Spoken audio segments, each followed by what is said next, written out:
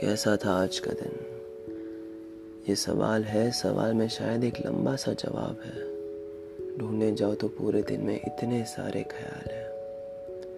ख्याल से पूछो कि तुम्हारा क्या हाल है, हाल बेहाल है, शायद कोई बात है। बात गहरी सी लगती है, दोस्त इतने अच्छे कि कहने जाओ तो महफिल सी लगती है। लेकिन ये बात थोड़ी ज़रूरी है, थोड़ी सी लंबी है, ज़रूरत से ज़्यादा लंबी है। थोड़ी सी हिचकिचाहट है, थोड़ी सी रुकावट है। लिखने जाओ तो ये कविता नहीं, ये एक पूरी कहानी है। ना बोलने पर यही बात पूरी रात सताने वाली है। तब जब किसी से पूछोगे कि कैसा था आज का दिन, तो तैयार हो जाओ, क्योंकि वो इंसान शायद बोल ना पाएगा, शायद कुछ कह ना पाएगा। अपने आप में ही सोचने लगेगा कि कितना बोलूं और कितना ना बोलूं।